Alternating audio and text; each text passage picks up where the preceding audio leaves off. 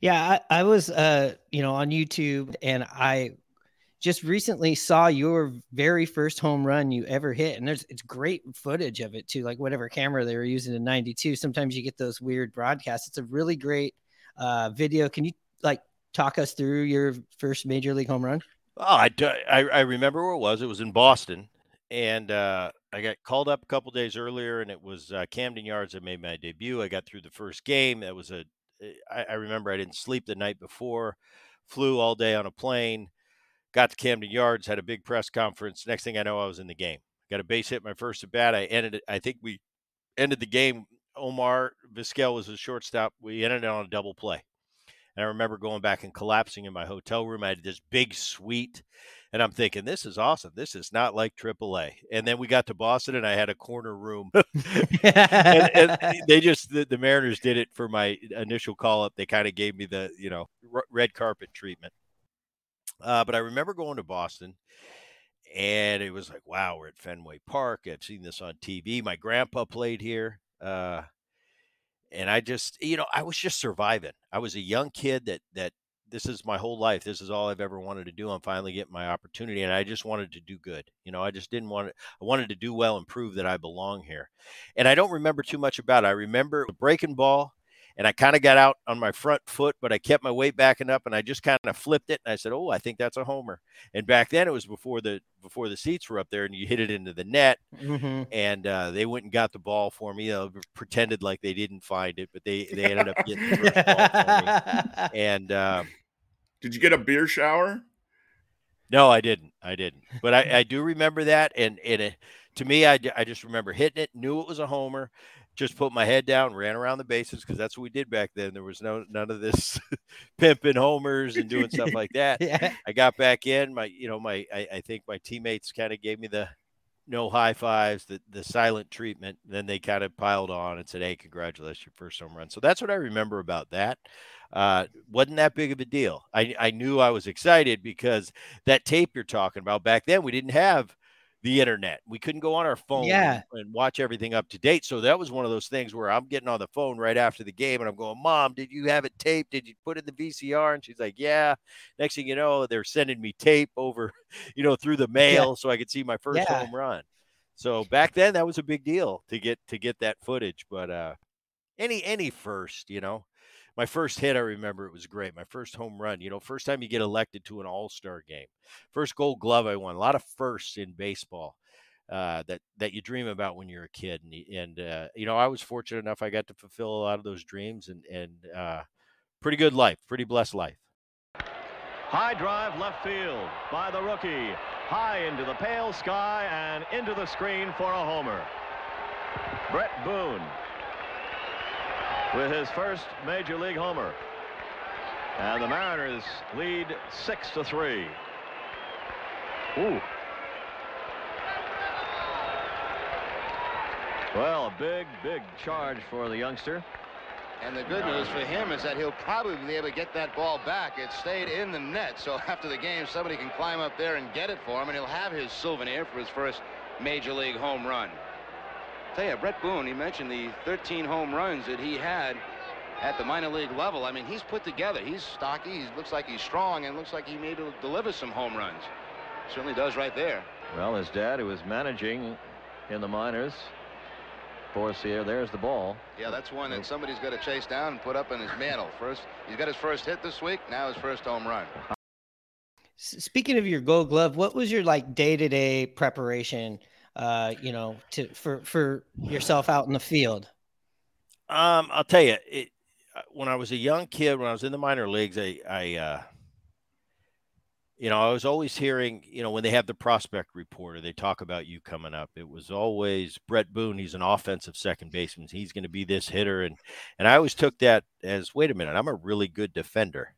And I worked really hard in the minor leagues at my defense. I mean, I was out there for 20, 30 minutes a day. Once I got to the big leagues and got comfortable, my routine really was no big deal. It was during batting practice, I'd take ground balls for about 7-8 minutes, and that's all I needed. And I had three different, I'd go, forehand, backhand. I'd come into the grass and I'd have whoever's hitting the fungo that day just hit balls as hard as they could at me for about 5 or 6 reps. And that was pretty much it. Because defense is, I see a lot of guys working on defense and I don't understand it. Because once you get to a certain level defensively, it's like, you know how to do it. And it has nothing to do with your hands or it has to do with your feet. It's all about footwork. Great field, Gold Glove, great defenders have great footwork. It has nothing to do. You hear all the time, he's got great hands. Well, everybody in the big leagues has very good hands. The elite players have the elite footwork, and that's what makes you a Gold Glover. Is you get good jumps, you get good hops. If you give any fielder in the big leagues 10 out of 10 good hops, they're probably not going to make an error. But the great ones get 9 out of 10 good hops, and the mediocre ones get 7 out of 10. And that's what separates a good defender from a great defender. It's all in the footwork. And I worked on my footwork quite a bit in the minor leagues. Man, I love that perspective, hearing about defense like that. You also had a double play combo. Who was your favorite and the guy you loved to turn double plays with the most throughout your career? Let's see. Omar and myself were together very short time. We both left Seattle shortly after that. So my reign in Cincinnati, Barry Larkin, it was kind of like a magical thing. I mean, we really knew each other. Not to get kind of weird, because I always believed you worked hard and none of that voodoo stuff. Oh, I know what my partner's thinking and all that. I'll tell you, after I played 5 years with Barry, I started to believe in that type of stuff. I mean, it seemed like first it comes with the middle infield combination. It comes with trust. And I can freewheel, I can take chances, I can take risk and make unbelievable plays. And I trust my partner that he's going to be there. And if I don't have to make a perfect throw, he's going to make a non-perfect throw look perfect by his footwork. So he gave me the freedom to freewheel and just try to make every unbelievable play. Because I knew if I didn't, and I didn't quite give him that good feed, Barry was going to make it look like a good feed, and he was going to do what he needed to do on that end, and vice versa.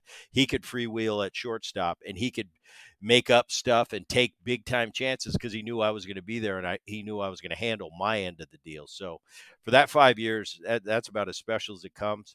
I'll tell you, I really enjoyed my time with Carlos Guillen in Seattle. He was great, unbelievable around the bag. So those are my two favorite guys. What pitcher gave you the most difficult time when you were at the plate? And on the flip side, which pitcher did you just own and eat for lunch when you're at the plate? Well, oh man, eat for lunch. I don't know. I definitely had my guys that I liked facing. But the question of who was tough, because there's a lot of guys that were tough. Man, Kevin Brown, I remember in the day, was a pain in the neck. Randy Johnson was a pain. Pedro, I did okay off of. Clemens, I did okay off. That doesn't mean I liked facing them.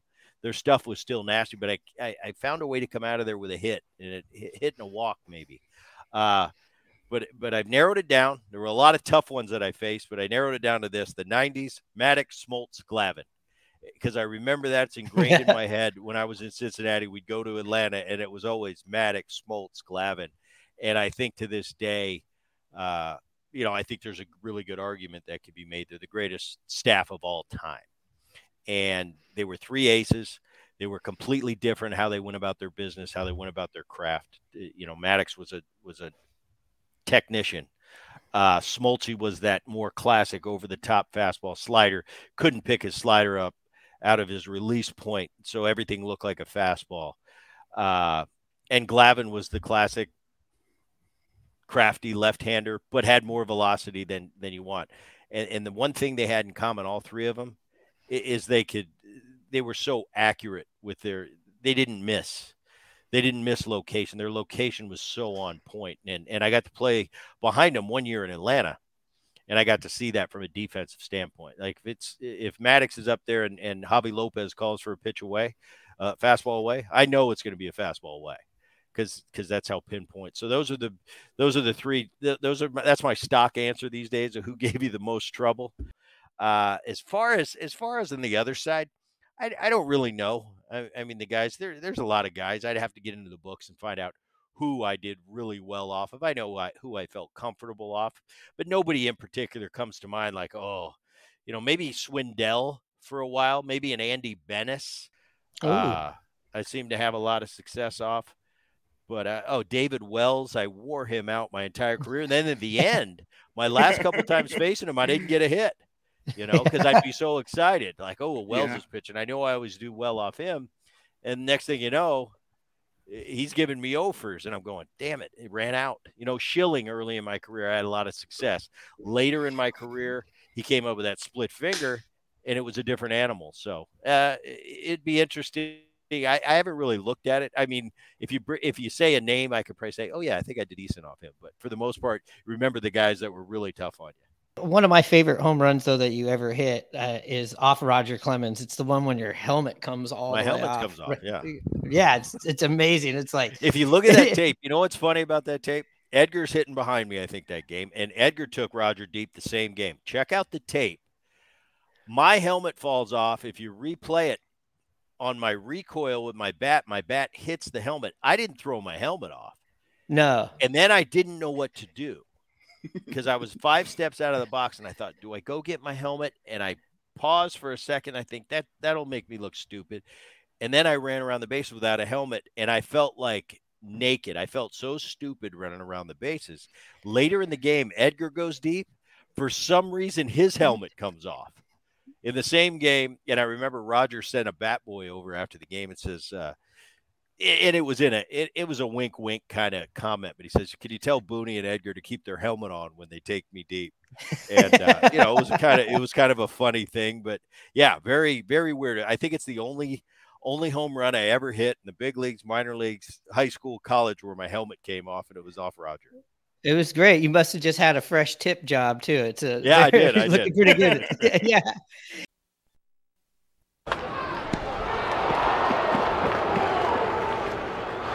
I'm so embarrassed. Oh, don't worry about it. Yeah, but in front of Gold Glover? It can happen to anybody. Really? Even you? Me? No, not me. Guys like you, happens all the time. Thanks. Ah, you're welcome. Well, at least that one wasn't your fault. All right, you just heard that commercial that just played right now, the Brett Boone commercial. That was created by Copacino Fujikato, and we have Jim Copacino, who was the guy behind all the classic Mariners commercials back in the 90s. It's also a team thing. He'll also stress that, but Jim, to me, is like the Wizard of Oz when it comes to these Seattle Mariner commercials that we know and love and wish we still had. And we were talking to him down at the All-Star Week, and we asked him, how did the whole Soto Mojo thing come about? And he lets us know right here. Yeah, we'd always generate a lot of different slogans, and some better than others. Our late colleague, Steve Canetta, this great guy, grew up a Mets fan in Brooklyn, passionate baseball fan, moved out here to the Northwest. We worked together at McCann Erickson. We brought him over to the agency. He was the inventor of Soto Mojo, which was perhaps the best one, I think that's the most, for me, that's the most memorable one. Yeah. They're all great. You Yeah. gotta love these guys, but the Soto Mojo it's a thing. We had some bad ones too, Get All of It, and Yeah. that was Don't worry, but I don't remember that one.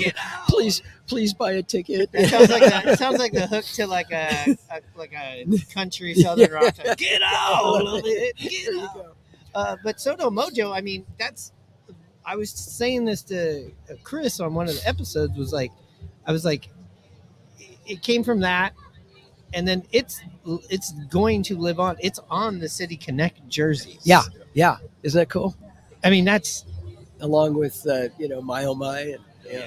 So when you saw that on the jersey, like, does that take you back? Was that an emotional thing? Yeah, I thought of Steve, of course, because he and I were such great friends. But yeah, it's pretty cool. And again, you work on a brand that's so visible. It's not like doing an insurance company it's just a wonderful opportunity. I mean, I feel like it's such a lucky guy to have done that and to have developed a relationship we did and to do all the work we did. So, it's one of those things where it all comes together. It doesn't always happen. but it was good.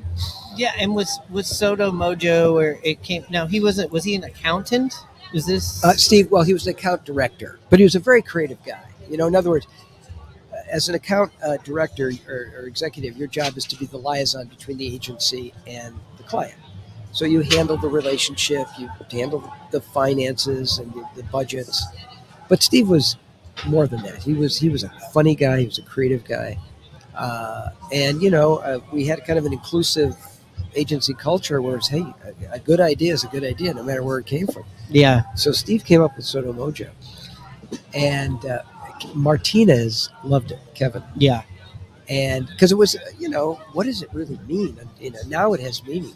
Soto Mojo. In fact, when Niehaus first heard it, he said, "What is that, Japanese?" Because he tried to just come along.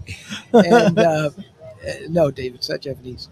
But anyway, Kevin sold it to Howard Lincoln and Chuck Armstrong and the powers that be, and he did a great job selling it. I don't think we could have done it without certainly couldn't have done it without Kevin's endorsement. Ladies and gentlemen, a very funny man. Please welcome from Seattle, Jay Buhner. Here's one for you.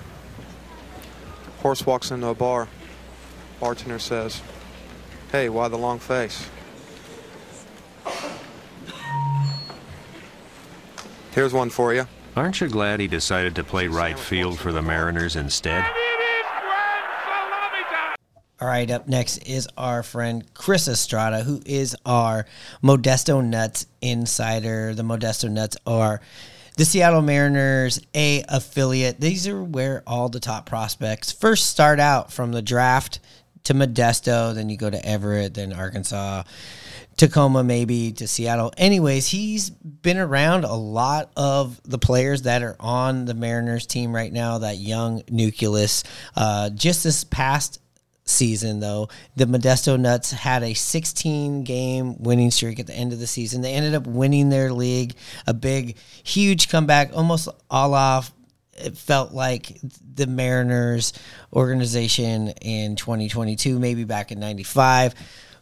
Cool little story. We're talking to him about it right here. Big push at the end of the season. You toppled Fresno by one game because you guys had a 16-game winning streak. We mentioned a little bit of that at the top. Was this kind of just reminds me, when I'm looking at this, of the 2022 Mariners, when the season was like, it was not very good. And then they went on a 14-game winning streak to get them out of that. We saw the Mariners do this year. And to see that the younger guys are doing this was a lot of fun. And like I said, was the silver linings of watching these broadcasts. You get like a half a breath of fresh air to going, don't worry, more good people are coming. When we'd see this, can you tell us about that winning streak? When did you guys start really, like, when did it start to be a buzz, especially there in Modesto and stuff like that with the fans and stuff? Yeah, so definitely. So I'll tell you, so our regular season ended on September 3rd, was the last game of the regular season. 1 month back, August 3rd, the Nuts were 9 games out of first place. They were 9 games behind Fresno. So it's crazy to think that, when they won those 16 games in a row, and they ended up needing that 17th win. And just, it makes you think that they really needed every single one of those games. And it's crazy, like this team, like, I can get into it more in a bit about like all these new guys that came up. And I think that was the biggest thing. Like the first half of the season was a little up and down. They had a lot of issues with pitching, I think was the biggest thing. Their bullpen was a little bit up and down. But that second half of the season, they just started shutting it down. Like the pitching staff was just so different than the first half. And the thing is, they had a majority of the same guys. Like something just clicked for them. And especially like the biggest thing I think for this, that this whole playoff run and that 16-game win streak was the guys just didn't give up. Like they played for each other. The Mariners, they actually had a saying. They had these, I think all the Mariners minor league teams got these shirts issued, and the saying was 9-on-1, pass the baton. And so the saying was that it's like, hey, we're a team. We're playing together. Just, you do your part and let the next guy continue on and do the rest. And they really did that because there were so many come from behind wins. It was crazy. And actually, all 4 of the playoff games, the other team scored first. So they came back in every single one of those games. Clutch hitting with runners in scoring position, not leaving the bases loaded. Things that win ball games, things that didn't really happen for the big club this year, huh? No. Yeah. But at least they're doing it down there. There is hope. Well, I'm wondering if they're controlling the zone as well. He's talking about T-shirts. Did you guys ever have the control the zone T-shirts? Yeah, I think they did have those too, actually. But man, I do got to say, man, the one thing I was sad about is that Saturday game, the one the Mariners lost, was actually the day for where they honored their minor leaguers with their minor league awards. Yeah. And they had multiple of the Nuts players won those awards. Correct. So I was like, okay, man, this is great. The Mariners need a win. We got the Nuts players there. They're going to give good vibes. They're going to just give that mojo back to the Mariners. And then that's the game that they lost. I thought that was funny.